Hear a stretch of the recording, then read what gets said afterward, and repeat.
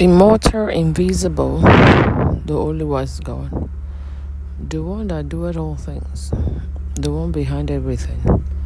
We bless you, we appreciate you, for you are the power and our strength. We thank you for all that you have done and what you're about to do this morning. We exalt you, Father, in Jesus' name. This day is the day that you have made, and we shall rejoice and be glad in it. Father, we commit today into your hands, and Father, you're too preeminent. Father, we commit to you, O God, that you take the leadership of the days for your glory.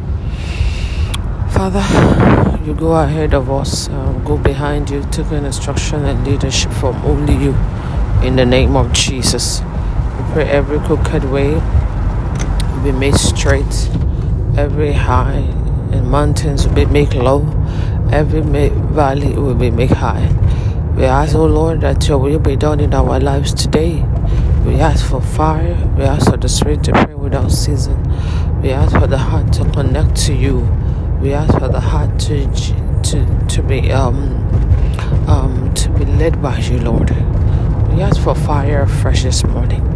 Let your fire rest upon each and every these listeners today. Let your fire come upon us, O God. Let your fire come upon us, O God. Thank you, our Father. In Jesus' mighty name, amen. I want to give God the glory for his goodness and mercy again. And today I will be at Assembly of the Living Word, worshiping and praising God for the anniversary. And I want to congratulate